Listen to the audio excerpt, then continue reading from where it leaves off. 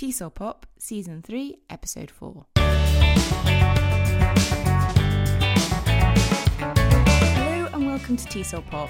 My name is Laura, and joining me today to talk about her experience in teaching and researching global citizenship in language learning is Taciana de LiraSilva. Taciana taught French as a second language for 9 years from kindergarten to high school in Canada. As a teacher, she was passionate about including global citizenship in her lessons. Although she's not teaching in the classroom anymore because she's gone back to school to pursue her PhD, Taciana wants to share her passion for global citizenship with language teachers everywhere in order to help build a world where the rights of humans are respected and everyone works to make the world a better place. Thank you so much for your time, Taciana, and welcome to the show. Thank you very much for having me, Laura.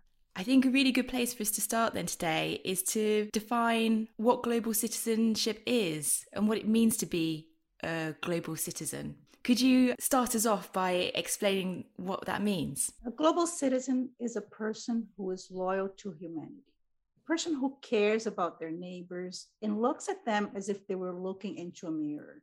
They believe in human rights, and they believe human rights are for everyone. And if someone's rights are not respected, a global citizen acts to help that person. There is no personal interest behind the global citizen's actions, but empathy and solidarity. The global citizen may act locally, nationally, and/or globally. However, there are many misinterpretations of what it means to be a global citizen. For example, some people think they're global citizens because they travel a lot or because they have factual knowledge of the global reality. But those are not characteristics of a global citizen. Neither is fundraising for charity. A person who gives to charity is a philanthropist. David Henson explains that many people already have a mind that cultivates global citizenship, but they need to learn how to develop the concept for themselves and others.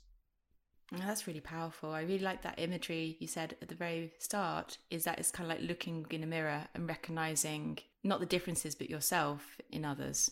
That's right, because when we recognize that we are all humans, we can see the other like we see ourselves, right? We don't see skin color, we don't see language barriers, we don't see size, we just see a human person in front of us.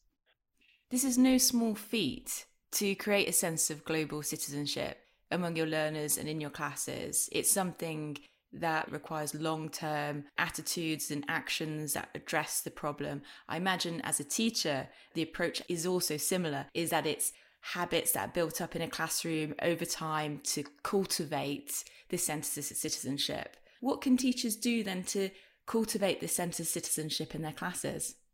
When planning a lesson, teachers are invited to incorporate 3 intercultural competence skills in their teaching. These skills are curiosity, also known as savoir-être, knowledge, also known as savoir, and mediation, also known as savoir-faire. Those are skills that foster the building of global citizens. In a nutshell, fueling students' curiosity about the unknown will lead them to seek to learn about what they don't know and prompt them to question their beliefs about their own culture and the culture of others. The critical evaluation of self and other fosters the development of skills that will enable individuals to become cultural mediators and interact according to the different contexts, locally and globally, instead of nurturing division or mere tolerance.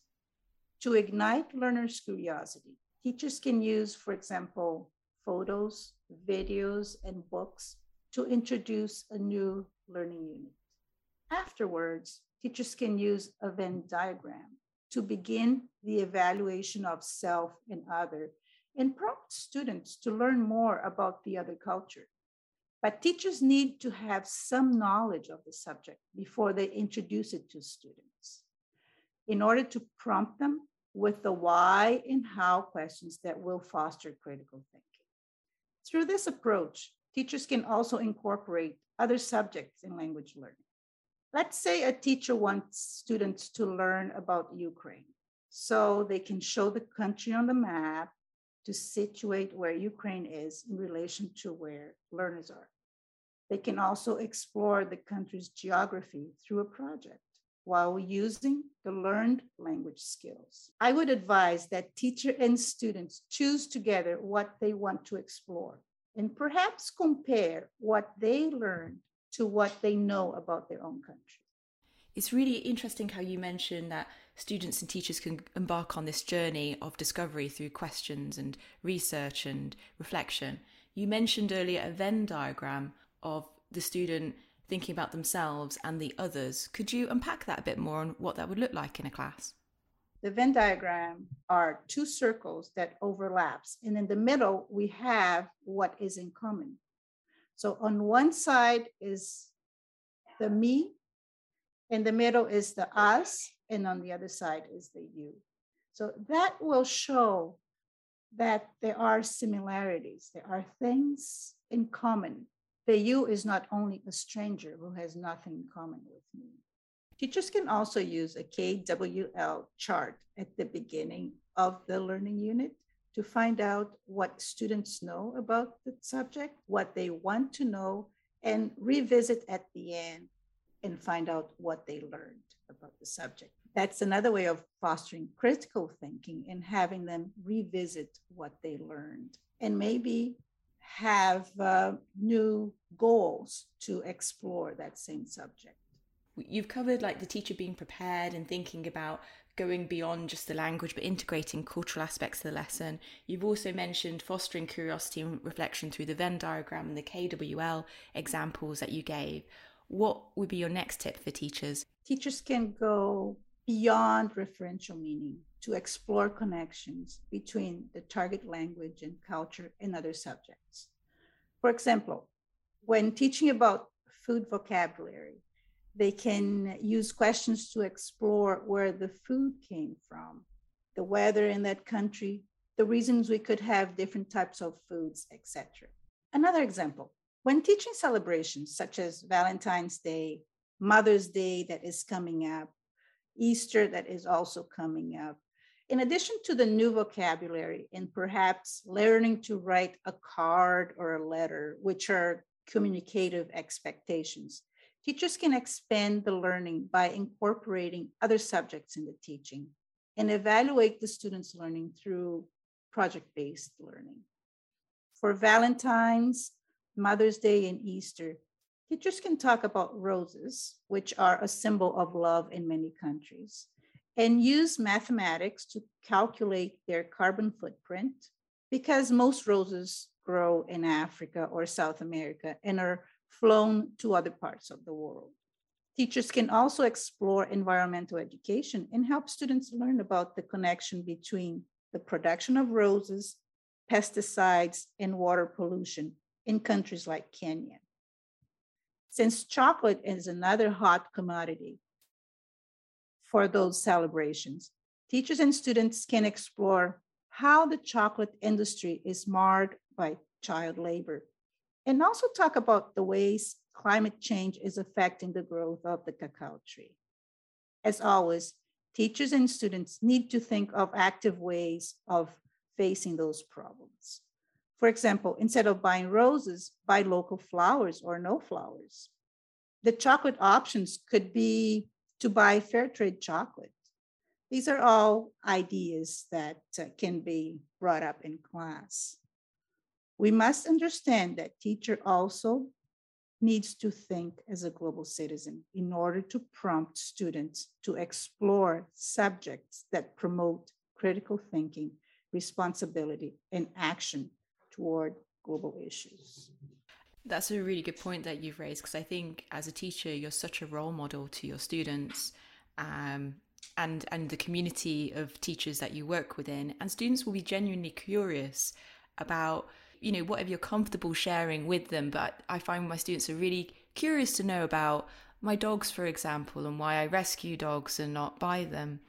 And I think those conversations and emergent language and emergent ideas can come out from you yourself leading by example and sharing with your students. I know you've got another tip that you'd like to share. What's the next one? The next one is also very important, especially if you have a very heterogeneous classroom. Another way of promoting global citizenship is through the inclusion of students' voices in the learning and allowing them to share their stories. When exploring traditions such as religion and national holidays, teachers can invite students and possibly their family to share their view of the subject. This is a way of making learning language more inclusive, diverse, and equitable, while helping students and teachers question their biases about the known and the unknown, which will lead them to learn from others, locally and globally. Do you have any examples from your own experience? I used to teach in a very small community, very homogeneous community, and I wanted my students to learn about people that were born in other countries that were sharing Canada with them, because I suspected that they're not really aware of that. So this gentleman, we did like a Skype call. And then it was interesting because the students wrote down their interview questions. So I used what I was teaching in class and the vocabulary, those question words, and I helped them, but they created the questions they wanted to ask using the vocabulary that they were learning. And in the end, they were actually very happy to ask this person questions. And they were like, wow, he has a big family, because he said he had 6 siblings. And here in Canada, people don't have a lot of siblings. But they were excited to talk to him. They also brought up, I don't want to call it problems, but they were saying, oh, I had a hard time understanding him. And then we talked about it. I said, but did you understand at the end? Yes, I did. So you just had to pay better attention. It's not a person who was born in Canada. Yes, he has an accent, but just imagine that he can communicate with you in French, in English, and he speaks his own mother tongue. So that brings them to another level. It's not like, oh, this person can't speak English. It's like, wow, this person can speak 3 languages. I think also through exploring that with learners, you help them to also empathize how much work and effort it takes to learn a language, and how this person has very much uprooted their lives, living somewhere else, navigating the world in 2 languages that aren't his mother tongue. And then they can probably start to relate to that person better and really think what the world must be like from their shoes. I know there's a few poignant quotes that you'd like to close this podcast on. Would you like to share those? Finally, I would like to share one of Dewey's beliefs. In Democracy in Education, he explained that it is important to grow an interest in learning from all life experiences. David Henson, whom I mentioned at the beginning, explains that the willingness to learn from every encounter does not mean that such learning will be easy or always possible, but open doors for negotiation. He also says that teaching for global citizenship does not interfere with the curriculum. So if you're teaching language, you can still teach the language, but incorporate global citizenship, intercultural competence skills into your teaching. And the students will probably learn even better than if you were just teaching the language. Good luck teaching about global citizenship in your language classroom. Thank you so much for your time in sharing those tips. And like you said, with that really encouraging quote, it's something that we all can integrate into our classes. It doesn't interfere with the curriculum or the goals you have. And I think it lends to great conversations to have with your department head or your principal on how you and other teachers can foster global citizenship in your classes and in the school community as a whole. Thank you very much, Laura, for this opportunity. Like I said at the beginning, I really like talking about global citizenship because I think we can build a better world. If you would like to reach out to Taciana, then I'm going to hyperlink her name to her LinkedIn account on the website. I would like to highlight that you can also use Google or academia to research the papers that she's published on global citizenship to read more. If you have a question that you'd like us to answer, then you can contact us via Facebook, Instagram, or the website tsolpop.com.